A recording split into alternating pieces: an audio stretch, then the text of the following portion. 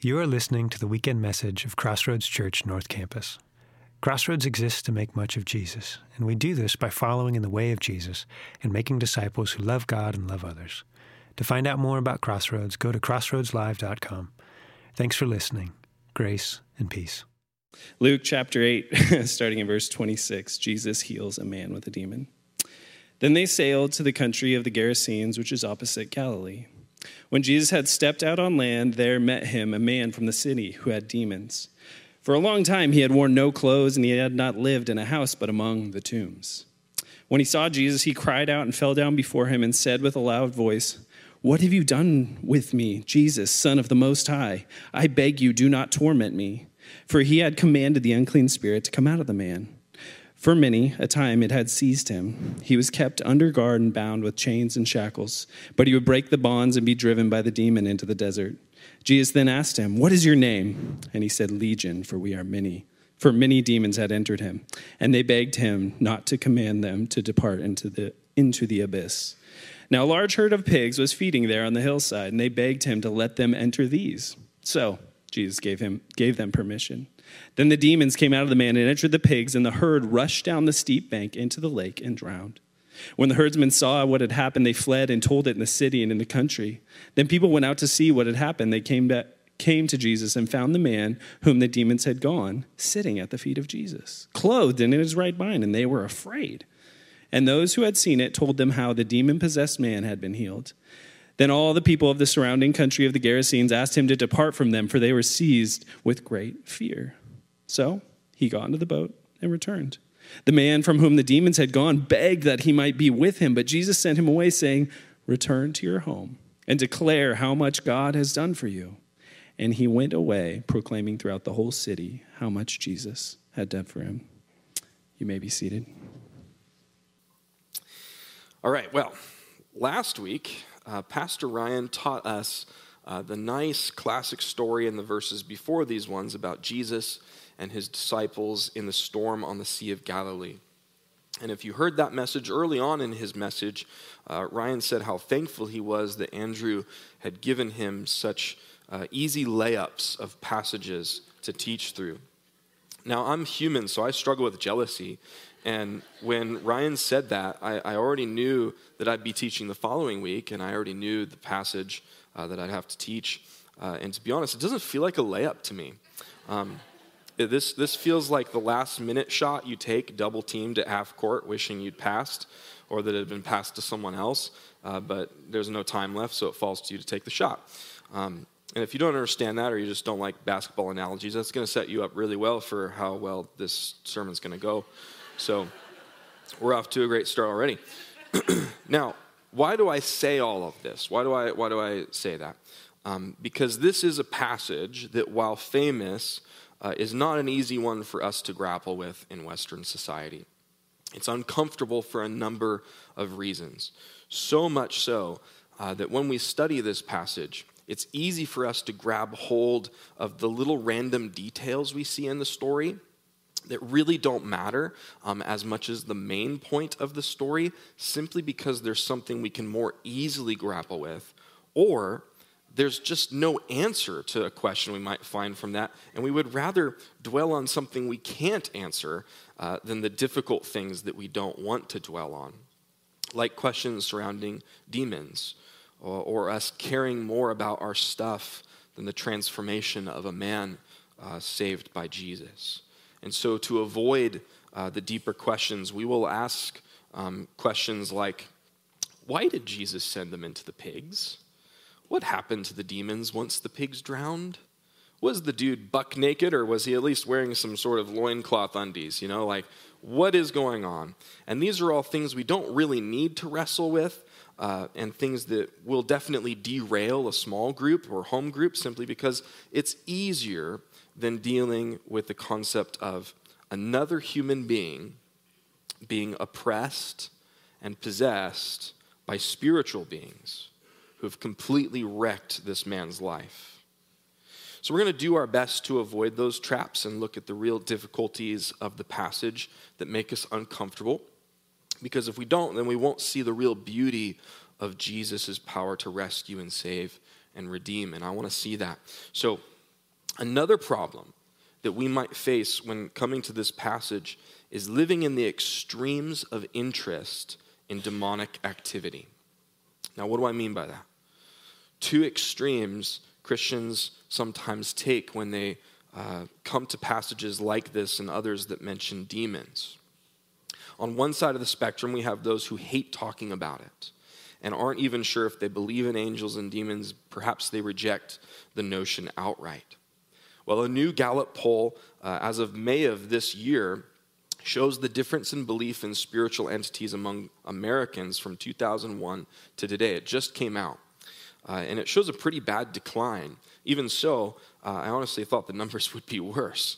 But 74% of people today say they believe in God. 69% say they believe in angels.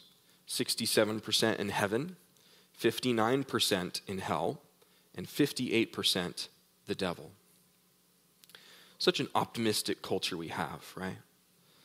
They like the idea of God and angels and heaven, but not so much when it comes to hell and the devil. And those numbers are down somewhere between 16 and 10% since 2002 when I was a kid. Now, polls don't work the way where I could say, that this means that some 42% of you in here don't believe this was the devil or his demons in the story. It actually doesn't work that way. The study went on to show that the belief in these areas is actually stronger across a variety of categories. In fact, it's strongest amongst these three categories: Protestants, frequent churchgoers, and Republicans. So if you're here today, you probably tick one of those boxes, perhaps all three, and the likelihood of you believing in angels and demons is significantly higher. So don't go looking at your neighbor wondering if you're the weird one or if they're the weird one. You're both weird ones. Embrace it. But that said, there are certainly Christians who reject the notion of demons entirely, and they chalk this stuff up to mental illness and really anything other than spiritual beings who would tempt, torture, and possess another human being. Then there's the other extreme group of you who love talking about this demon stuff. You've watched The Exorcist 38 times. You've read Frank Peretti's This Present Darkness and Piercing the Darkness 39 times, and you see demons around every corner. Now, I'll remind this subgroup of Christians that not everything bad that happens in our lives is because of the devil or his minions. Case in point was last week's message. Pastor Ryan showed us that Jesus was the one who definitely sent his disciples into the storm. Bad things will happen in our lives. Hard times will come. And when they come, we can't just instantly say, demons did it. Or when you've messed up, you're tempted to say, the devil made me do it. Or you may miss God being right at the center of the tragedy you're facing or the redemptive story that's playing out because you're so busy looking for demons or something else to blame. So we need to strike a good balance as we approach this subject, whether you're totally fascinated or totally tuned out. Let's try to see what the passage says and leave those preconceived ideas at the door as much as we can. So let's get into it. Verse 26 again says, "Then they sailed to the country of the Gerasenes, which is opposite Galilee." Now, the first thing to note is where they sailed to and where this was taking place. Luke calls this the country of the Gerasenes. Now, this story is found in all the synoptic Gospels, with Mark's account being identical to Luke's in that he references the country of the Gerasenes. However, Matthew refers to these people as the land or the country of the Gadarenes. So who are these people and what's with the different names? Gerasa was a city of Decapolis, or that Decapolis meaning the 10 cities. Gerasa was what you could say is the capital city of that region of Palestine. And to the Romans, there was no other city like it in that country. To the Roman audience, when Luke said the Gerasen area, the land of Gerasa, that would be an easy identifier for someone with the Roman mindset or the Greeks. They would understand immediately, oh, you're referring to the Gentile region in Palestine near Israel. These are not Israelites. This region was a region governed by a Syrian governor filled with people who would be referred to as Gentiles, not the Jews. So why does Matthew call them Gadarenes? Because the city just off the southern coast of Galilee wasn't the city of Gerasa, the capital, but it was the city of Gadara. Now, Gadara was a city of no comparison to Gerasa, their capital, but it was a major city of these people with the closest proximity to the people of Israel, and it was certainly the city with the most theological importance to the people of Israel. In the reign of David and Solomon, and in the earliest conquests of Joshua and the judges, this would have been part of Israel's territory. In fact, if you compare maps in the back of your Bible, if you have them, you'll see that this area that this would be in would have been allotted to the tribe of Gad, one of the 12 tribes or 12 sons of Jacob, a.k.a. Israel. Now, why is that important? Well, it really isn't. But if this city was named after Gad, which is very likely in one way or another, then the prophecy in Genesis 49, when Jacob was speaking a blessing over each of his sons, he had this one for Gad, where he says, Gad, a troop shall overcome him, but he shall overcome at the last. And that gives us a nice double meaning, because Gad was definitely raided by raiders many times and also did their fair share of raiding and warring themselves. But interestingly enough, in the country of the Gadarenes, a guy who was overcome by a troop, or in the Roman terms, a legion, at last did overcome them, though certainly not on his own. Now, you see how easy it is to get off on rabbit trails that lead to things that we really don't need to be talking about. What's the real subject? So easy, but it is cool stuff, and it's easy then to see why Matthew, whose gospel was written with so many references specifically to the Jewish people, would mention this region as the country of the Gadarenes. It was meant to be the Gentile inhabitants of their old city, Gad. Now, this isn't a contradiction of where things took place. Basically, the entire southeastern shore could be described as the land of the Gadarenes or the land of the Gerasenes. The gospel authors were not trying to connect us to a specific location of geography, but were making connections to the audience in ways that they would understand and find important. And the real reason I'm explaining this to you is to say that this region was the Syrian-controlled region in Palestine. It was a place that good Jewish people don't go. They don't want to live here. They don't worship the God of Israel here. In fact, from what I've read about Gadara, this was supposedly a place of worship to Poseidon. They had a temple of Poseidon by the Hellenists or the Greeks. And this is significant even in the title of our Luke sermon series, Good News for Everyone. Jesus was in fact bringing good news, not just for the Jews, but good news that would affect everyone. And so in this moment, Jesus was taking the gospel internationally, you could say. And why do I find that relevant?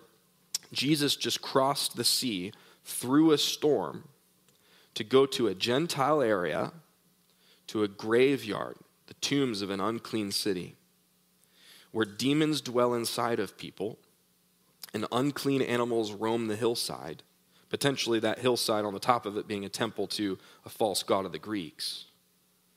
This was about as unclean a place as a good Jewish rabbi could go.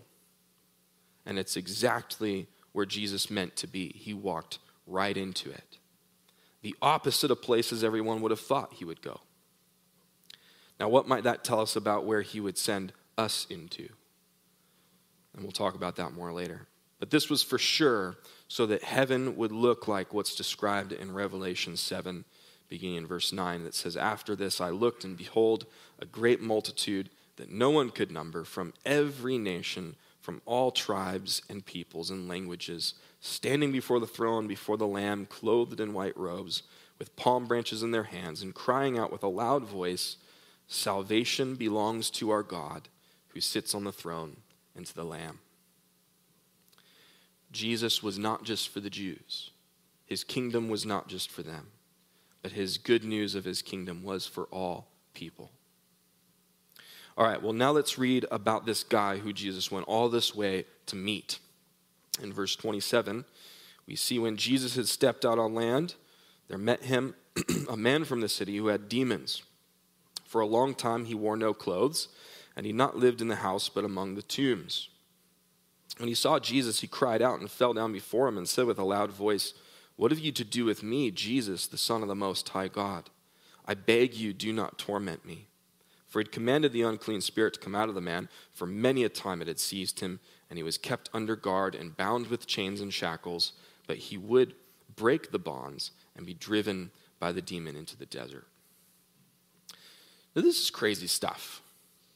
Okay, Jesus stepped out on land and was met by a man from the city who had demons. And this is kind of downplayed in our culture, but it isn't especially an unusual thing in the Gospels. Already in Luke, we've been introduced to people being rescued by demonic oppression. You could turn back there, or I'll put it on the screen. If you remember Luke 4, there was a man with an unclean spirit who came to the synagogue, essentially their local church, and Jesus commanded the demon to come out of that guy. And then also in chapter 4, you get that random little blurb about Jesus healing a bunch of people who were demon-possessed, who would cry out declaring that Jesus really was the Son of God.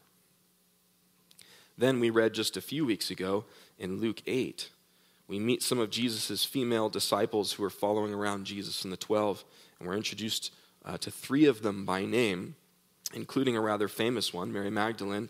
You don't need it on the screen. You can look up a few verses. Luke 8, verse 2 says, "Also some women who had been healed of evil spirits and infirmities, Mary, called Magdalene, from whom 7 demons had gone out."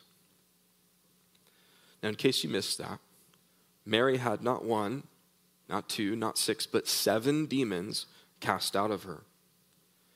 How did they even know that?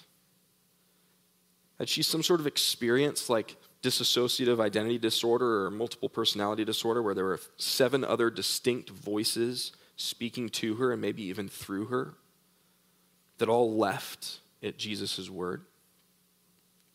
Or when Jesus cast out the demons out of her, he was like, "Yep, that was 7. Dang, girl, what have you been up to? You got to stop it with the Ouija boards." Like what was going on? How did he know? How did he know that this is what it was? You know what? It doesn't matter. Either way, it's super impressive. Some people just refuse to believe in the spiritual realm and actual spirits that could torment a human in various ways. And I get it. It's terrifying and horrible. And why would you want to let yourself believe that? But if you believe in anything miraculous that God has done or that Jesus did in his ministry, why do we stop at the demons and spirits? Intelligent and powerful beings who hate us and are determined to destroy us and God's work any way that they can. Well, it's just easier. It's easier to chalk that up to mental illness. You know, the interesting thing about dissociative identity disorder, besides, well, everything, it's very interesting, is that it's very typically brought on by severe trauma as a way to help the person cope with terrible memories. Treatment is talk therapy, and it's said to be able to help, but that this condition cannot be cured, and it's to last for years before there's really any control over it, and can just be a lifelong regular experience for the person. How tragic. But let's say that's easier for you to believe that this is what the Bible is referring to when it's referring to demonic possession like these stories. Jesus speaks, and these people are healed. What does that take? The rewiring of the brain, the healing of trauma from memories they were unable to deal with, the removal of personalities that built over years or decades, all gone in an instant. Today we have really well-meaning, really intelligent, really hardworking people in the fields of psychology and medicine with decades of research and study and billions of dollars of funding and technology, all working in tandem with one another to try to help people with mental illness be cured, or at least be helped in whatever way, great or small, that we can manage. And we still seem to know very little about how to help these folks. We live in the most prosperous nation of all human history. the freest nation in all human history, with more knowledge being churned out by us every year than was available in all the time of the Romans, Greeks, Persians, Babylonians, Assyrians, and Egyptian empires combined. Yet our streets, under our bridges, along our rivers, filling facilities, are millions of people suffering with mental illnesses that we have no real hope of treating in any real meaningful way. Jesus speaks, and they're cured instantly. Yeah, I'd say that's impressive. But now let's say you believe in the spiritual and the supernatural, that there is indeed much more to this universe than just the physical realm that we can explain and interact with. That there are powers in this world that are not societal, they're not physical, but they're spiritual. And that some of these spirits are malevolent. Well, that is useful in understanding certain things in the world where truly horrendous evils take place. It's nice to be able to blame those things on something outside of humanity. But it's certainly not always honest. Humans are very capable of horrible evil. Now, is that evil somehow spurred on by spiritual forces? I think sometimes yes.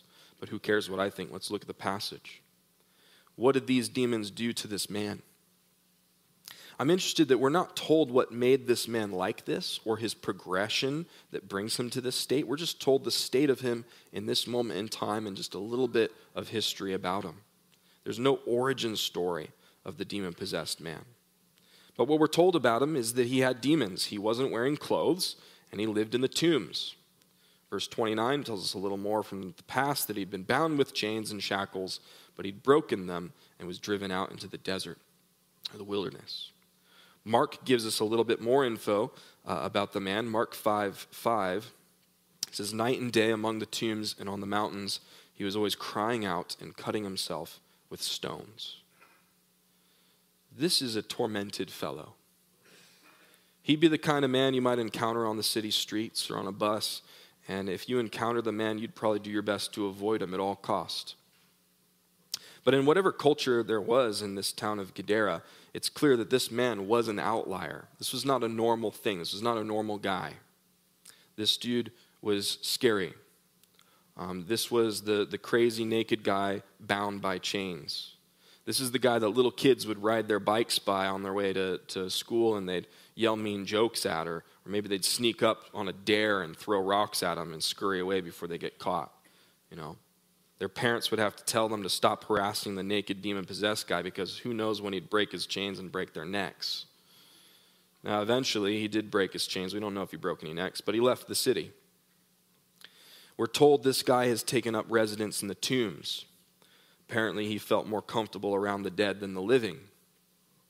So now this guy moved to the local graveyard. That's kind of inconvenient, right? If anybody wants to try to have a funeral or go visit the graveside of their loved ones, you're very likely going to meet Naked Norman out there. Now, I'm sorry if your name is Norman. If you're offended, it's a great name. Just rolls off the tongue. So, like I said, this is a place where the Jews are not supposed to go. They're not supposed to go here. They could be made ceremonially unclean by living amongst the dead or touching the dead. This seems a strange place for Jesus to go to. And I imagine his disciples were very uncomfortable with the situation.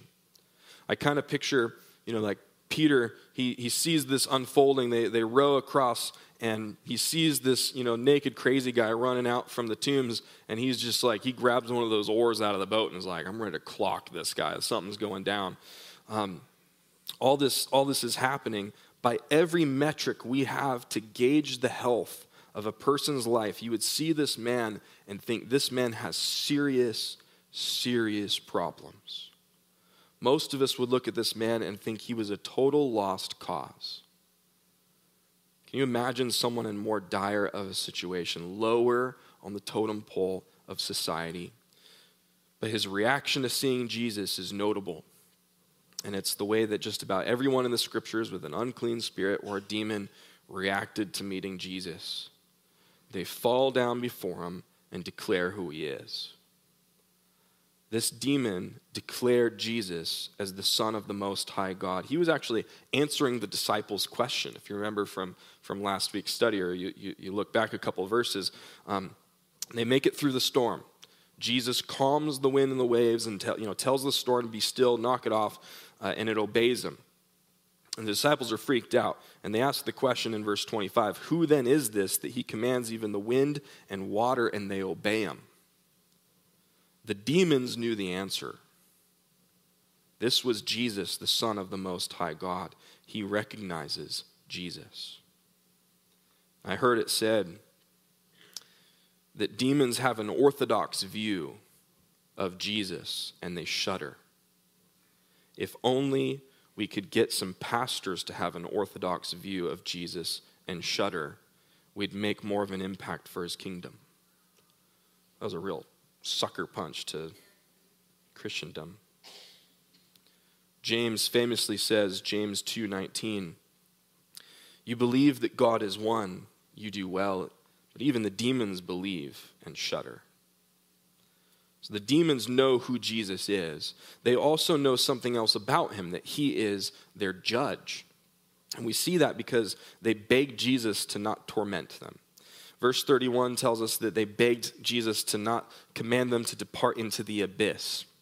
Well, what does that mean? You could go down a very interesting rabbit trail studying the meaning of the word abyss in Scripture. But in Greek, it's used to describe a variety of things, including a holding place for the dead. But eventually, it would lead you to Revelation 9 and the story about the angel who opens up the bottomless pit, or the Greek in this word is abyss, where the demonic creatures come out and start wreaking havoc on people. And these demons have as their king a demon called Abaddon, or Apollyon, meaning place of destruction or destroyer. Then you'd get to Revelation 20, when Satan is cast into said abyss. And some interpreters say that Abaddon or Apollyon is just another title for the devil or Satan. Others say that he's probably a different demon and an underling to Satan. Who really knows such things? We can assume, though, is that this place is not a very nice place. The demons don't want to go there. It's a prison for the demons. And their only escape is for an appointed time until this happens just a few verses later in Revelation 20, Revelation 20:10. And the devil who had deceived them and was thrown into the lake of fire and sulfur, where the beast and the false prophet were, and they'll be tormented day and night forever and ever. So we're told the end for the demons. They're tormented day and night forever and ever.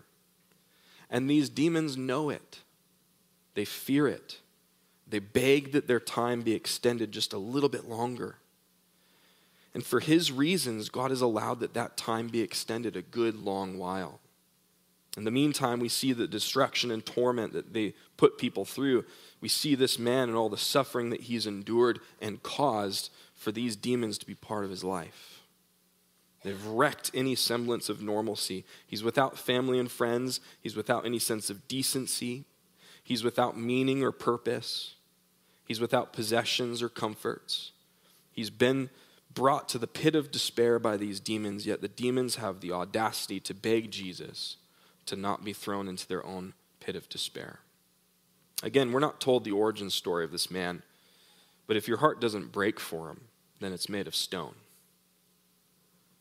Many a time, these demons would control this man, so much so that they'd control his body to break free of his chains and lead him out into the desert. But they weren't breaking his real chains. This man was in bondage in the deepest, most terrifying way imaginable. He was a slave to evil spirits who wrecked his life. And this is such a tragic picture that it's largely regarded as freakish and irrelevant in our culture. It's a picture of a host of demonic activity that is possessed and is actively destroying this man. But if you're in ministry for any amount of time, especially I'd say in youth ministry, you're going to meet parents who are in agony over children who are enslaved by addictive materials, chained by their addictive lifestyles, and could be described as the very epitome of lostness and loneliness. And you cannot look into these parents' eyes and think something like, oh dear, these parents must have been very hard on them. Or that their grandparents should have sent them a much better birthday present, or been around for a while. How could they have ended up this way? We can't trivialize things to this level. There is a spiritual element to these things, and I fear more demonic activity that we fail to understand or give credence to. Now, aside from the apostles themselves, Christians aren't anywhere, at least in Scripture, encouraged or commanded to go and start a ministry of exorcism and go cast out demons out of every rock and person you find. Not saying that we can't be used in that way, but we are certainly told over and over in Scripture to resist the devil. Throughout Scripture, resist the works of the devil, the lies of the devil. Part of the reason we in our Christian communities, our little Christian community bubbles, live in such comfort and without any real desire for the transforming power of Jesus Christ is because we don't confront things that demand the transforming power of Christ. We shy away from the hard things. We insulate ourselves against scary circumstances. We beg God to not send us into the storms or across the sea to the places where ceremonial purity goes to die, places like demons and graveyards and pigs, to the people who are demonized, marginalized, and hopeless. Are we really going to leave it to pop culture to confront the least, the last, and the left out in our society? Will we huddle away from a world that so desperately needs the transforming power of Jesus? Jesus walked right out into it all, then and now. Without the intervention of the living Christ, there's no hope for this man at all or for anyone. Which brings us to our Bay of Pigs incident. So let's read how Jesus responds to these demons. It's quite surprising, I think, to everyone. Verse 30. Jesus then asked him, "What is your name?" And he said, "Legion," for many demons had entered him. And they begged him not to command them to depart into the abyss. Now, a large herd of pigs was feeding there on the hillside, and they begged him to let them enter these. So he gave them permission. Then the demons came out of the man and entered the pigs, and the herd rushed down the steep bank into the lake and drowned. Okay. Now, if you want a couple of small group questions to completely derail your small group tonight, I've got them for you. Why did Jesus allow the demons to enter the pigs? Why would demons want to go into the pigs? Why do demons seem to need to inhabit a living creature? What happened to the demons when the pigs drowned? Did demons like or dislike water?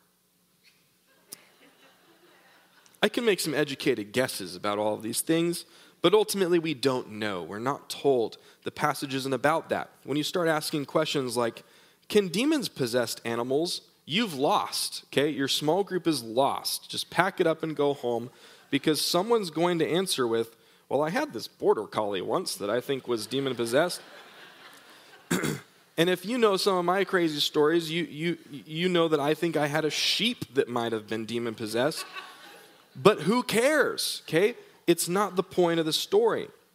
We get so caught up in our love for animals that we forget or ignore the transformational power of God in the life of this man.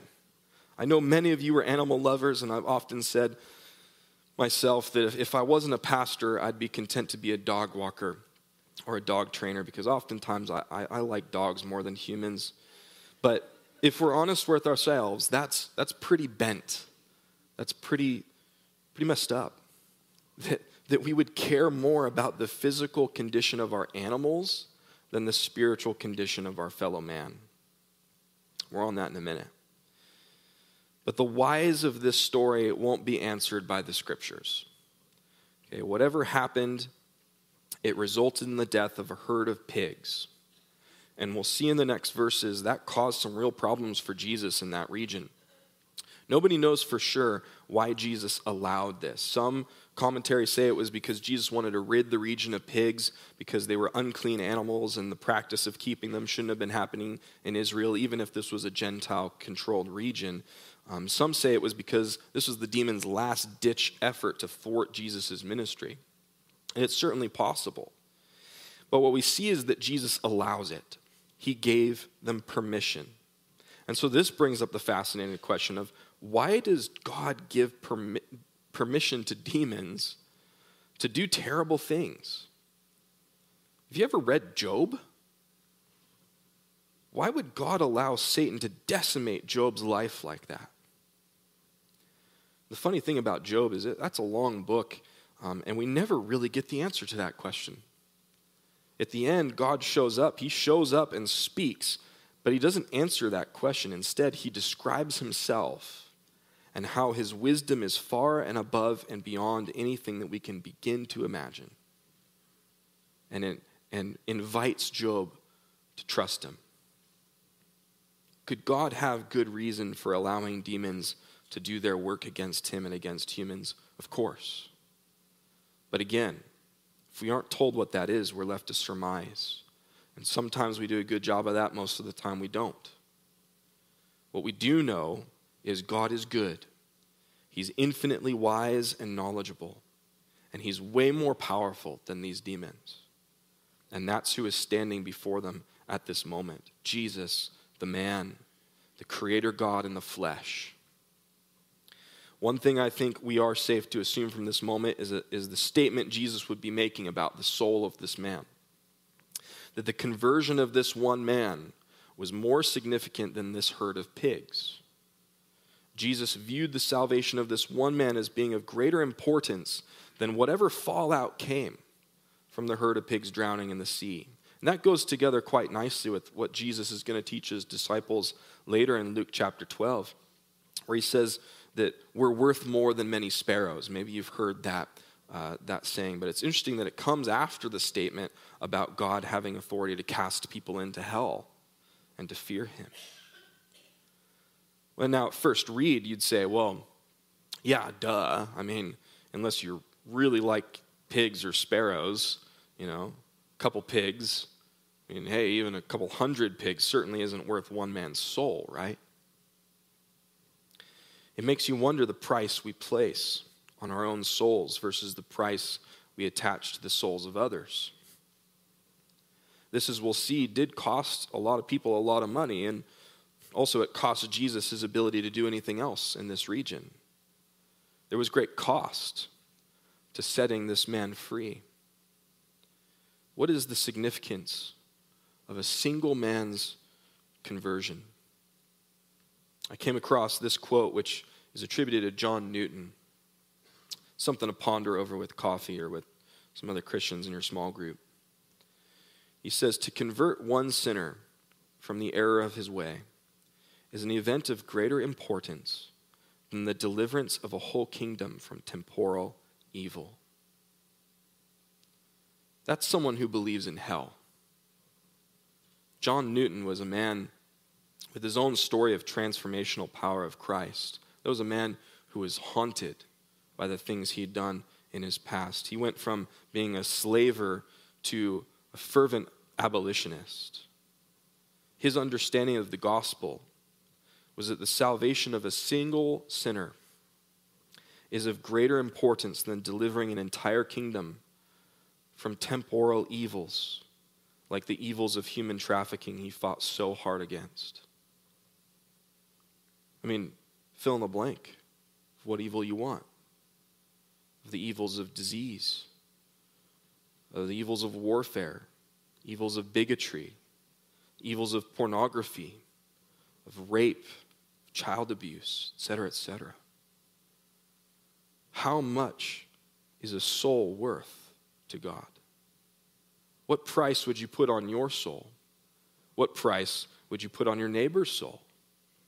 What price would you put on the crazy guy screaming at passersby? And what if that salvation came at the cost of your pocketbook feeling a little lighter, of your community and your family suffering? Are those temporal, those temporary afflictions, worth the cost of saving one man's soul? I'd like to think so, but would I live like it? Let's see how the people responded to this and Jesus, what he does in the situation. Verse 34, when the herdsmen saw what had happened, they fled and told it in the city and in the country. Then people went out to see what had happened. They came to Jesus and found the man from whom the demons had gone sitting at the feet of Jesus, clothed and in his right mind, and they were afraid. And those who'd seen it told them how the demon-possessed man had been healed. Then all the people of the surrounding country of the Gerasenes asked him to depart from them, for they were seized with great fear. So he got into the boat and returned. This is all quite fascinating. The people taking care of the pigs, they see what just happened. They flee to the city to tell the people what they saw just happen. Then the crowd from the city came to see with their own eyes what just happened. That leaves a good deal of time for Jesus to hang out with the disciples and sit and talk with this man. They were able to get him some clothes.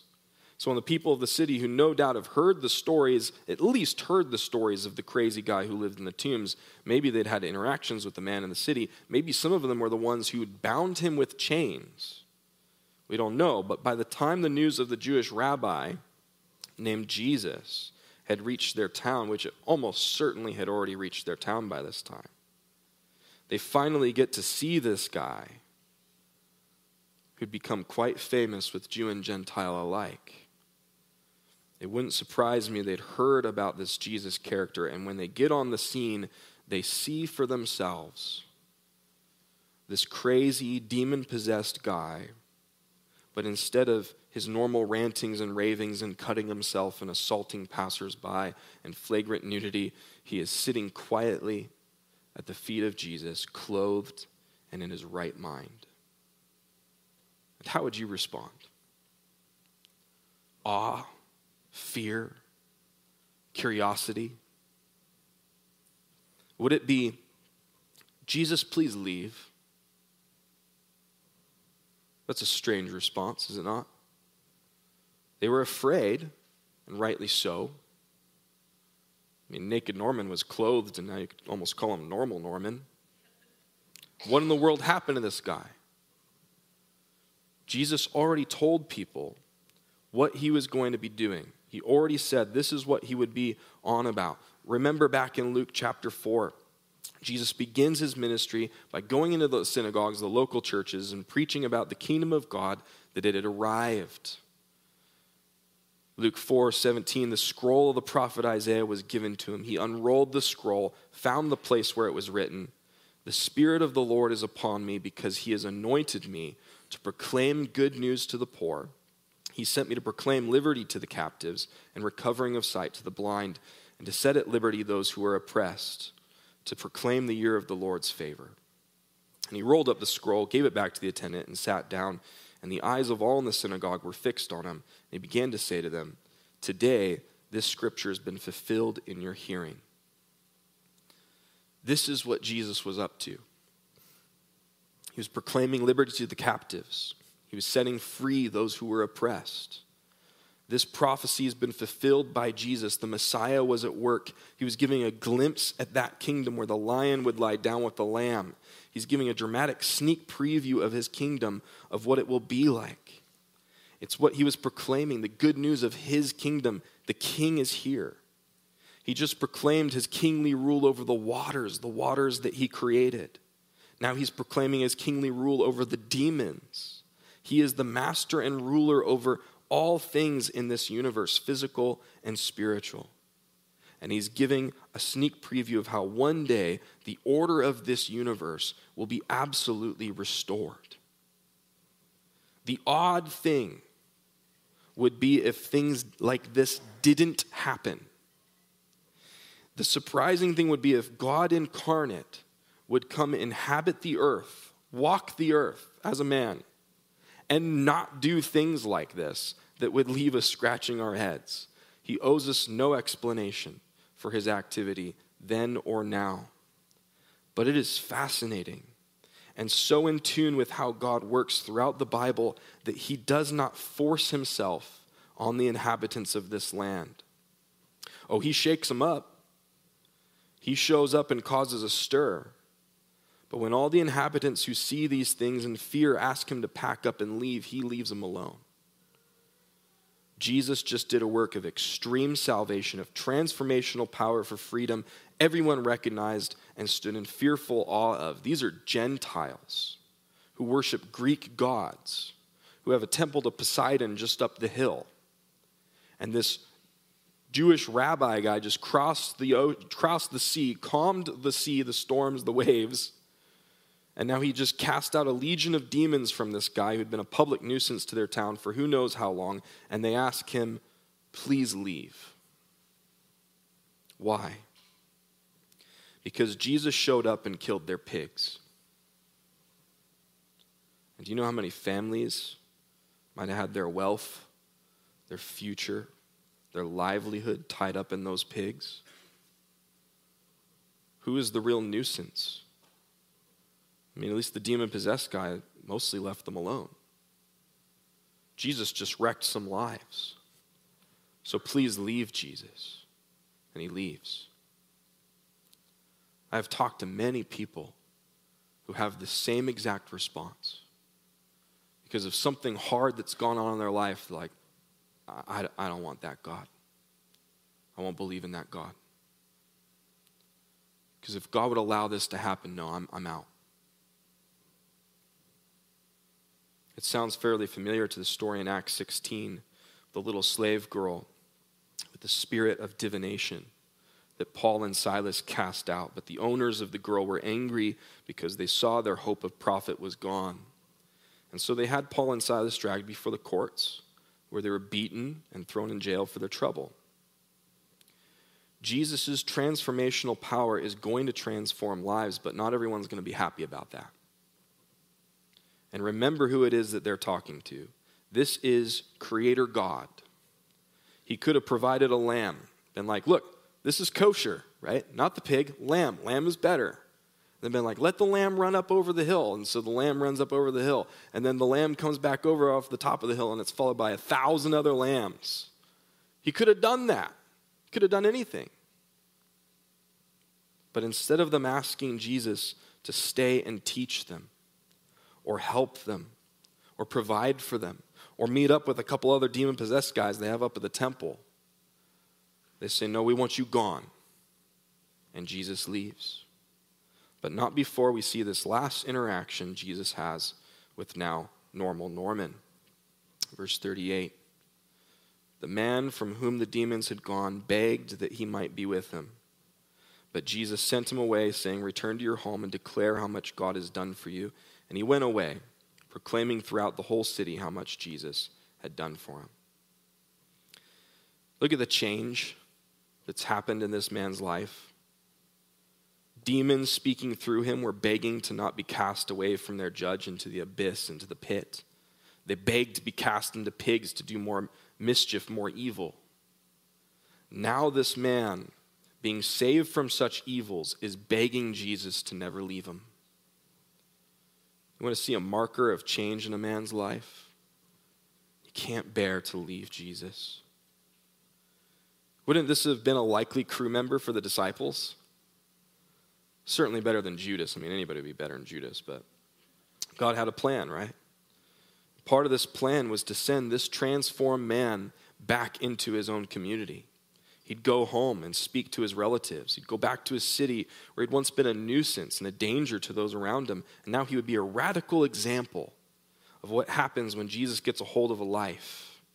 He'd be a walking, talking reminder of God's kingdom and what the king of that kingdom is capable of. He'd walk up to Gadara into the temple of Poseidon and tell the priest, hey, your ways lead to slavery to demons. Let me tell you about the God who set me free from them. He could find those boys who used to torture him and jeer at him on their way to school and tell him of the transformational power of Jesus, the rabbi, the teacher from Galilee. He could experience relationships again. He'd be an encouragement to whatever Jews were living there among the Gentiles, that their Messiah had finally come and that their God was the one true living God. What an impact this man would make to his community. Dare we say, even more than the impact than Jesus would have made had he stayed against their will to try to teach them. And in many ways, this ought to be the response of every Christian, anyone who had experienced the freedom from slavery to sin and death and hell. That one, you cannot bear to live without Jesus. You can't imagine him leaving you. You beg to have more of him in your life, and you spend all your time, you want to spend all your time sitting at his feet. But then the other thing is, you don't do that. That you actually, in obedience to him, don't hide yourself away, but instead boldly go back into his community that he's given you each and every day to share the good news and be a representative of his kingdom to those we encounter. Now, at the end of the study, I was faced with some pretty big questions I felt I needed to ask myself. None of them had to do with whether demons are real or what they do today or anything like that. Instead, I'm faced with questions like these. Am I willing to go where the demonized, marginalized, and hopeless people are? Do I have a heart that views the salvation of others as of paramount importance, of greater significance even than the eradication of evils in the community around me? Are lost sinners of greater importance or greater significance than my bottom line? Are they worth upsetting of my own life and comfort? Do I believe Jesus can really release people from the oppression of demons, of mental illness, of drugs and alcohol, and of the tragic stories of their lives? Is my attitude towards God that I am in desperate need of his transformational power in my life? And because of it, I couldn't bear to leave him, yet because of it, I go into the dark and hopeless places and circumstances, knowing that there is light and hope with Jesus? Am I encountering things that require his transformational power? Or have I huddled away from the culture and the lost and lonely people who need the freedom he offers? I'm going to invite the worship team back up.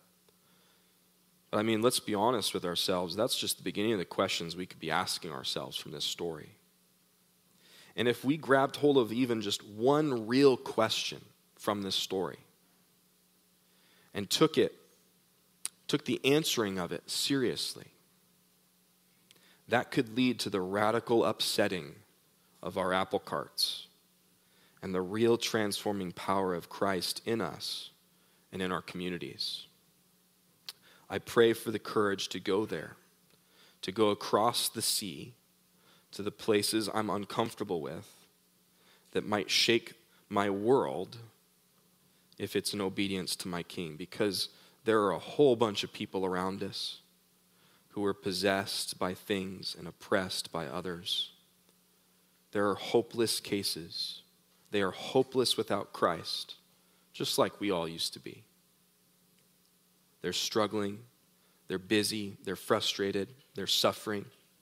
They're going through their own hells, their own storms, but they have no Jesus in their boat.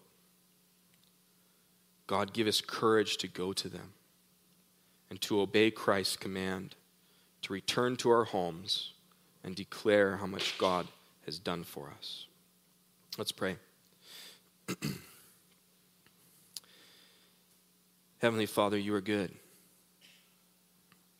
And Lord, we recognize our desperate need of you, of your transformational power. Lord, that there's no hope outside of you, of your power, of your presence in our lives. And God, if there's someone in here today that doesn't know you, they have not experienced that yet, they are oppressed, they are possessed by anything, any number of things. Would you show them today that they can be freed from that through the power of your Son? And Lord, for each of us, God, who have experienced that, would you send us back into our communities to proclaim your gospel, your kingdom, to be a representative of your kingdom, and give us the courage and the power to do that through your Holy Spirit. We love you, Jesus. We pray these things in your name. Amen. All right, to leave, I want to read out that thing that Jesus read from the scroll of the prophet Isaiah that was given to him in Luke 4. It reads, "The Spirit of the Lord is upon me, because he's appointed me to proclaim good news to the poor, as he sent me to proclaim liberty to the captives and recovering of sight to the blind, to set liberty to those who are oppressed, to proclaim the year of the Lord's favor." He rolled up the scroll, gave it back to the attendant, and sat down. The eyes of all the synagogue were fixed on him, and he began to say to them, "Today this scripture has been fulfilled in your hearing." And it has. And let's go out knowing that it has, believing that it has, and living like it's true, that with Christ, all of these things are possible. So God bless you. Have a good week.